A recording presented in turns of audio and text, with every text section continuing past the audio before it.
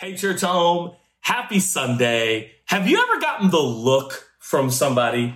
You know what I mean? The look. By the way, welcome to church home. This is my home office. I am here alone in my office with an iPhone, recording this in this awesome, happy Sunday. Have you ever got the look?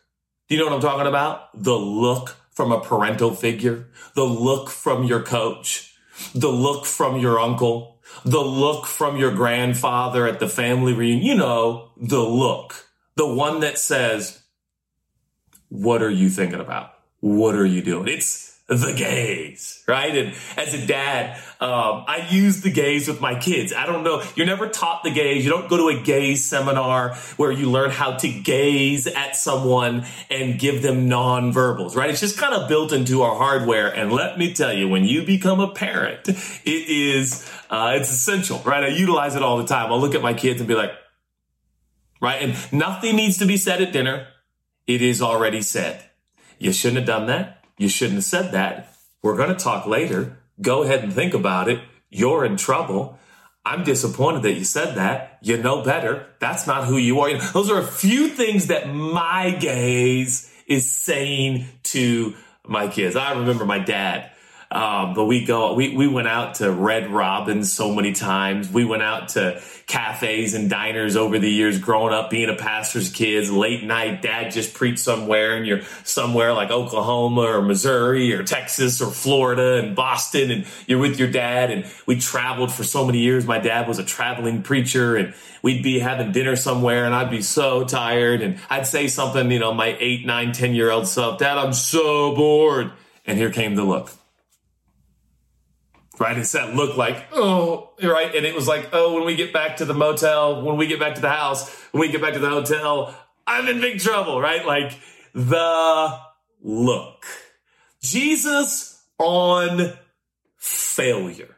That's my title. That's my topic. That's my title today. Jesus on failure.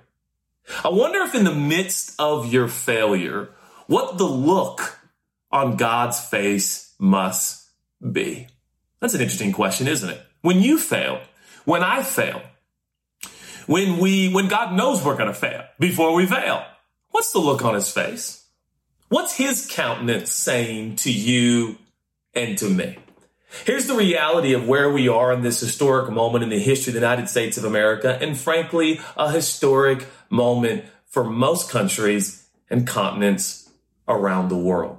As we are standing in solidarity with black men and women, boys and girls in the United States of America for true equality, for true justice, for true equity, I will assure you there are going to be some failures. Particularly as I think about being a Caucasian man, a white man in the United States of America, a white preacher, and my lack of education, my lack of exposure in understanding true American history, and specifically understanding the pain of African American men and women, boys and girls in this country for 450 years. This is a moment. I believe it's a sovereign moment. I believe that God wants to deal with the sin of racism in our own hearts. I can only imagine what it must be like where you live and where you are right now. It is exhilarating. It is exciting. I am so excited about what things could look like in our countries, what things could look like in our systems and our policies and our governments, our judicial system, our educational system, our governmental systems, all of these things, our economics, all of this needs to be addressed, needs to be assessed and changed and rebuilt and redone. And in all of this, I believe God is in charge.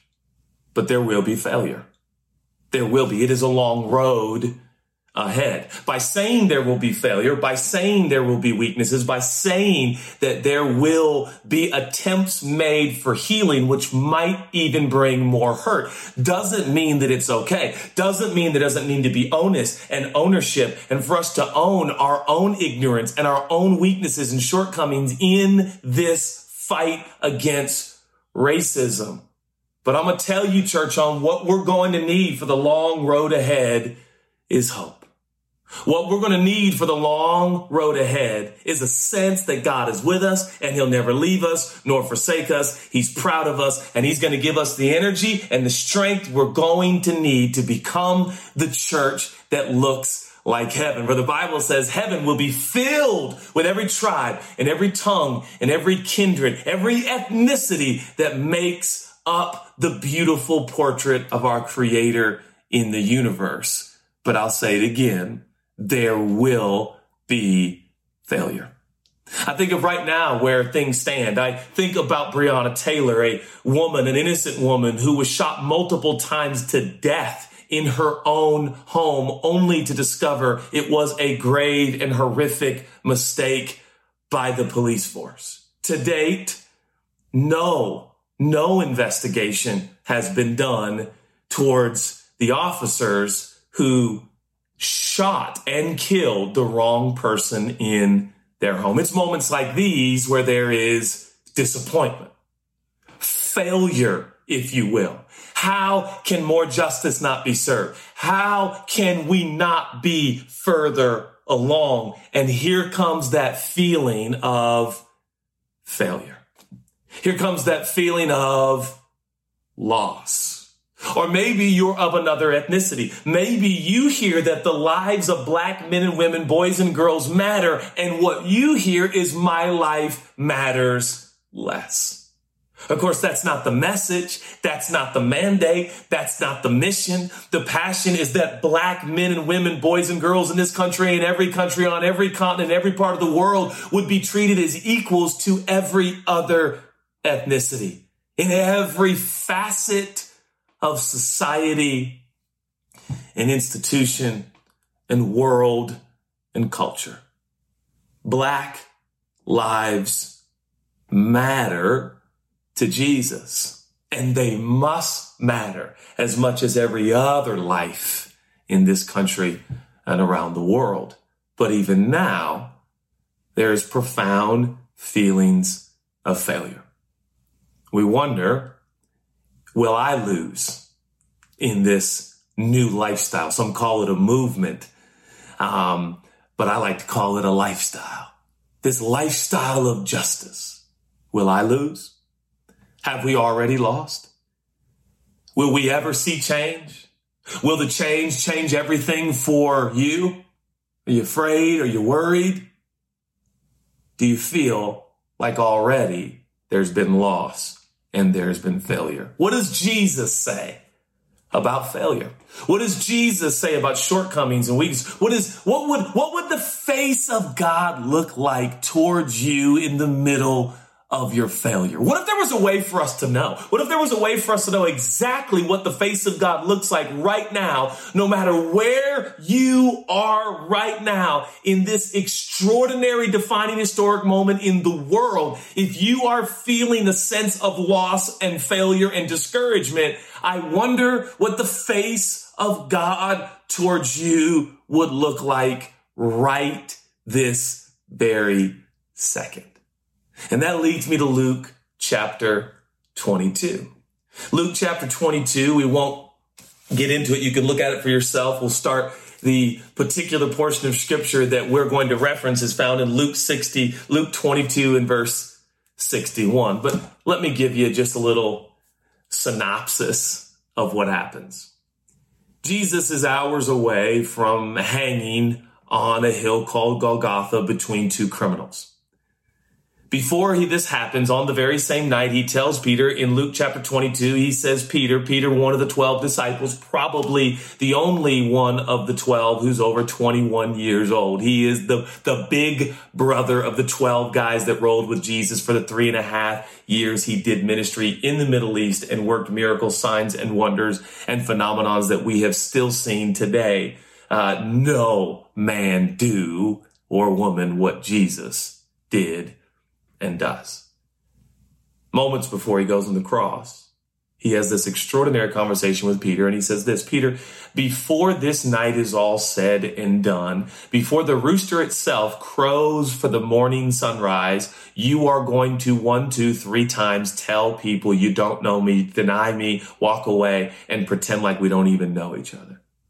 And Peter revolts in Luke 22, and he says, I would never do that. I would never do that.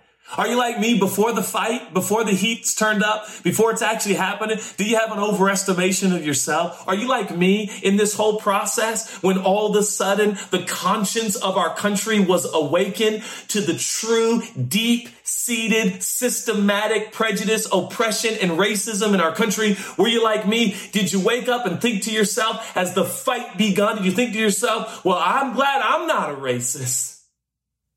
I'm glad I have friends of different ethnicities, specifically black friends. I would never do that. I would never. Are you like that? I know I am. Just like Peter. Before the heat's turned up, before the fight's really happening, I assess myself and I said, I'm a winner. I'm not going to lose. I'm with you. Jesus, I'll follow you wherever you want to go. Maybe you're like me. You grew up going to camps and conferences and conventions and advances and retreats. And you always told Jesus, I'll always be there for you. I'll always follow you. I'll go wherever you want me to go. And suddenly God wants us to go down this road called racism. This road called preference, prejudice, bias, conscious, subconscious, loving your neighbor. What does this mean? Being your brother's keeper. And all of a sudden it's like, Jesus, I want to follow you, but not down the racism road. Don't take me down racism road. I don't want to go there. But at the outset of these paths that Jesus wants to take his church on, his followers on, I think we're all like, I'm good. Glad I'm not like that. I got this. And Jesus says, no, you don't. It's going to happen. Sure enough, hours later, the first time, Peter says, some junior high girl by a bonfire goes, hey, and he goes, I don't even know what you're talking about. I don't know him. Another person says, wait a minute, no, you are a Galilean. I can tell by your accent. And Peter's like, no, that's not, I don't have an accent. What are you talking about? And then thirdly and finally, Luke chapter 22, we start to move towards verse 60 and it happens again. Someone says, hey, weren't you? And he goes, I'm telling you, I don't know what you're talking about. And he actually starts to use curse words, cussing his way to total denial of the man he said he would die for hours before. Isn't the human condition fickle? Aren't we funny? I mean, give us a few hours and we will go from I am on top of the world and I'll die for Jesus, and considering contrary conditions, and if bad enough, we will change our story in a New York second. Aren't we funny? And the Bible says in Luke 22 and verse 61, at that moment, the Lord, who was being led through the courtyard by his captors, turned around and gazed at Peter. He looked at Peter all at once. Peter saw him looking at him, and he remembered the words that Jesus had prophesied before the rooster crows in the morning. You'll deny me 3 times that you even know me. So here's the question. I'm almost done, and it's only been 14 minutes. Think about it. This is incredible. What did his face look like? Isn't that the question today? What did the face of Jesus look like as he looked at Peter during Peter's lowest moment in his entire existence? What did Jesus look like? Is his gaze like my dad's? Is his gaze like your coach? Is his gaze like your gaze to your kids? What's his gaze like? Was this Jesus to Peter after Peter finally did what Jesus told him he would do? He would deny him not once, not twice, but 3 times. Did Jesus go something like this to Peter? Was that his face? Was it, Peter, hey? Well, it couldn't be. It couldn't be. God doesn't use shame. God doesn't manipulate. So what was his face? What was his gaze? What did it say? What was his message to Peter? Why would he even look at Peter during that exact moment? Isn't he amazing? Isn't Jesus amazing? While Jesus is paying the penalty for our error, wrong, and our sin, he still is so sensitive, kind, considerate, and selfless and perfect that even while he's being beaten, he has his eyes on you and me. He has his eyes on us. Do you know the Bible says that God will never leave you nor forsake you? Do you know Psalm 67 talks about that God would cause his face to shine upon us? One translation says causing his face to shine upon us literally means that his face would shine with us. In other words, when his face shines on us, our face shines, and our face shines when God's faces shine. In other words, when he's smiling at us, we feel like we can conquer the world.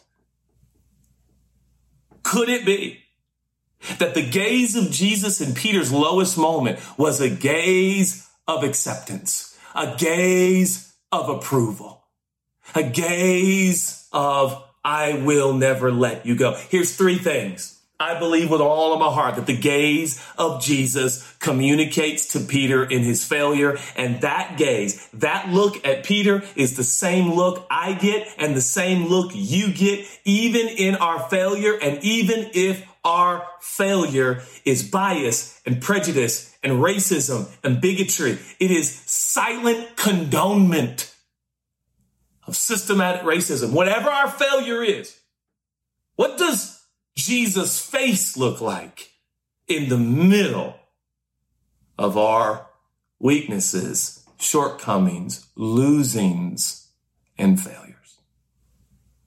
Well, the same way Jesus looked at Peter, he looks at you and me. And you know what that gaze says? Number one, that gaze says, I will not look away. I will not look away. What do you and I do when we fail? What do you and I do when we lose? Tell me the athlete right now who, when they lose the biggest game of their career, that this is how they look at the end of the game. Hey, how are you? Right? No one does that. What's the look of an athlete after they lose the big game? After they fail? What's the look? Isn't it amazing? Inherently in our human condition, we know when we fail, don't make eye contact. When we fail, how do we universally all know? You drop your head. When you fail, you look away. What is that? It's shame. It's guilt. It's disappointment. It's, am I going to be rejected? And will I still be approved? Will I still be loved? I failed. I'm not who I thought I was. I'm not who people thought I was. I'm not the great Peter the Apostle. I swore up and down that I would never leave Jesus and I would always be there. But now, 3 times in a row on the same night, a few hours ago, I swore my allegiance and now I'm totally denying him. And he just looked at me. Why did he look at me? Because he's saying, Peter, even though you look away from me, I will not look away from you. I got good news for you. In your failure, if you feel like walking away from Jesus, that is natural and normal. But I got news for you. He doesn't feel like walking away from you. He's not going to give up on you. He's not going to leave you. Can you start to figure out why we're so passionate at Church Home to say if there is any man, woman, boy, and girl who does not receive justice, who is overlooked, who is demeaned, who is treated as less than, and who is systematically marginalized by policies and systems instituted in our country for hundreds of years, can you see how our gospel, our news, our Jesus, our Savior, our Master implores us to stand up and say we will not look away? Why will we not look away, Breonna Taylor? Why will we not look away, George Floyd? Why will we not look away from your untimely murder and death? Why will we not look away? Because Jesus does not look away. God does not look away. He watches intently over our life. In our pain, in our problems, in our loss, in our weaknesses, in our failures, when we do things to ourselves to hurt ourselves and others, when we are our own worst enemy, he does not condemn us. He does not leave us, and he will not look away. We live in a culture today where we are told basically to coexist, we have to look away. We cannot actually see what's happening, but truth doesn't look away. Truth doesn't, a fake form of peace and truth looks away and coexists. No, the Bible says we speak truth in love. So truth is always motivated by love, and yet nonetheless there is truth. So the truth is racism is a sin. The truth is lying and cheating is a sin. The truth is lust can be a sin. The truth is, right, these things are sins, and God does not wink at sin. God does not look away at sin. God sees our sin and he pays for our sin. So we're not defined by our sin. And instead of focusing on our sin and ourselves, we lift up our eyes, live beyond ourselves. And though we are weak, then we are strong, and his power strengthens us to continue to move forward. Though a righteous man fell 7 times, falls 7, he will rise again. The reason the proverb says the righteous man will fall 7 times, 7 is the number of perfection. It literally means though a man or woman who is right with God, though they perfectly fail, though they completely fail, they can get up again.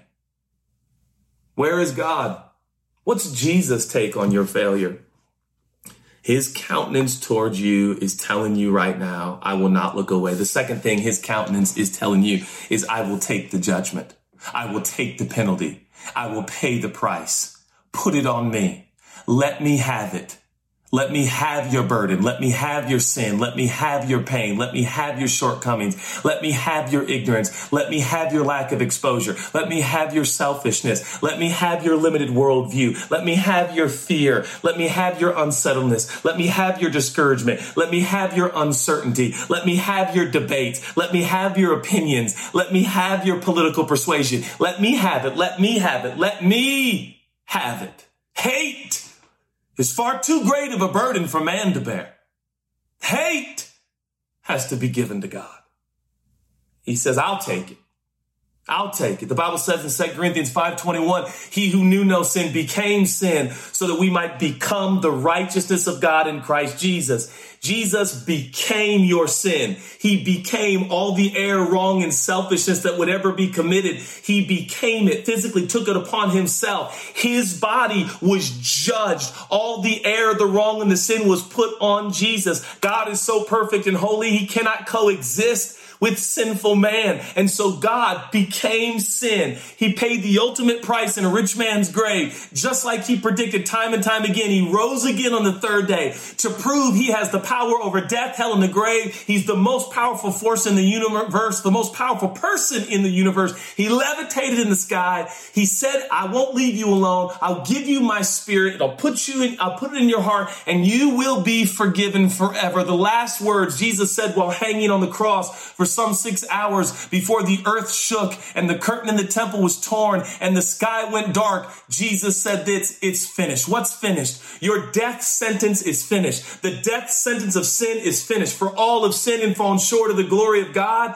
But I'm telling you, God has made a way. Sin does not define us. Racism will not define us. Bigotry will not define us. Division will not define us. Opinions will not define us. Fodder will not define us. Our God will define us. Our King will define us. Our Savior will define us. Our superhero will define us. What does the gaze of Jesus to Peter say to Peter? Whatever it says to Peter, it says to you, and it says to me. It says, I won't look away. It says, I will take the judgment. And lastly, it says, I know you better than you know yourself. I know you better than you know yourself.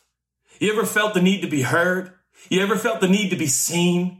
You ever felt the need to be recognized, acknowledged, even celebrated, just as a fellow human being on the planet? I'm telling you, there is at least one person in the universe. His name is Jesus Christ of Nazareth. And I'm telling you, he knows you better than you know yourself. He knows everything you're going to do. He knows everything you've done. He knows everything you're doing. He is the forever one. He is the eternal one. He is the all-knowing one. He knows everything about your life. He knows knows you better than you know yourself. Do you know what? God's not surprised. He's not surprised by your racism. He's not surprised by your shortcomings. He's not surprised by your sin. He's not surprised by your selfishness. He chose you and he loves you and he knew all the dumb things you and I would do, but he chooses us and he loves us and he accepts us because he has paid the price for our error, our wrong, and our sin. Oftentimes people ask, why did Jesus have to die? Well, because we would have if he didn't. He said, well, Judah, we're still going to die. Yeah, but we were never meant for death. We were meant for eternity. We were meant to live forever. And so what Jesus did is Jesus ensured that we would not have to die for our error, our wrong, and our selfishness. Now, the reason we would die from our error, our wrong, and our selfishness is because the penalty, the wages of sin is death. You have to die to pay for your error, your wrong, and your selfishness. That is the way the system, that is the way the world's been set up. So God, answering his own system that he set in motion that also has free will and sovereignty coexisting in an intersection called earth. He said, listen, I will do the death part so they can have the life part. So though we die in this place called time and space, we live forever in eternity because of Jesus. Have you lost? Have you failed? What's Jesus' take on your failure? He knew. He already knew. None of this is surprising. August 2020 is not a surprise to Jesus. Please hear the words of Jesus. I will not look away. I will take your judgment, and I know you better than you know yourself. Oh God, may we pray the prayer of Psalm 67. God, cause your face to shine on us. What that literally means in Psalm 67 and verse 1, it literally means when your face shines on me, my face shines. We are going to need a face that shines with the unearned, unmerited gift of the person of Jesus. That is going to give us the energy and strength we're going to need for the long road of healing and justice ahead. I know you better than you know yourself. One translation of Psalm 67, it literally means, God, would you smile on me? And of course, the response now we have because of Jesus, you are right with God. Again, 2 Corinthians 5:21, you're righteous. So the only look on God's face towards you is love. It's approval. It's acceptance. It's grace and mercy. So wherever you are right now, God has no plans to leave you there. He looked at Peter because he had plans for Peter in the future. And he wanted Peter to see his face so Peter could be who God had made him to be. That's Jesus on your failure. God, I thank you for the minutes and moments we share. Thank you for what you're doing, what you're saying. I love you, Jesus. God, I pray for the digital meetup. I pray for the music segment of our service. I pray you meet people, encounter people, and change us. If you're here right now and you say, Judah, I'd like to become a follower of Jesus, it's free.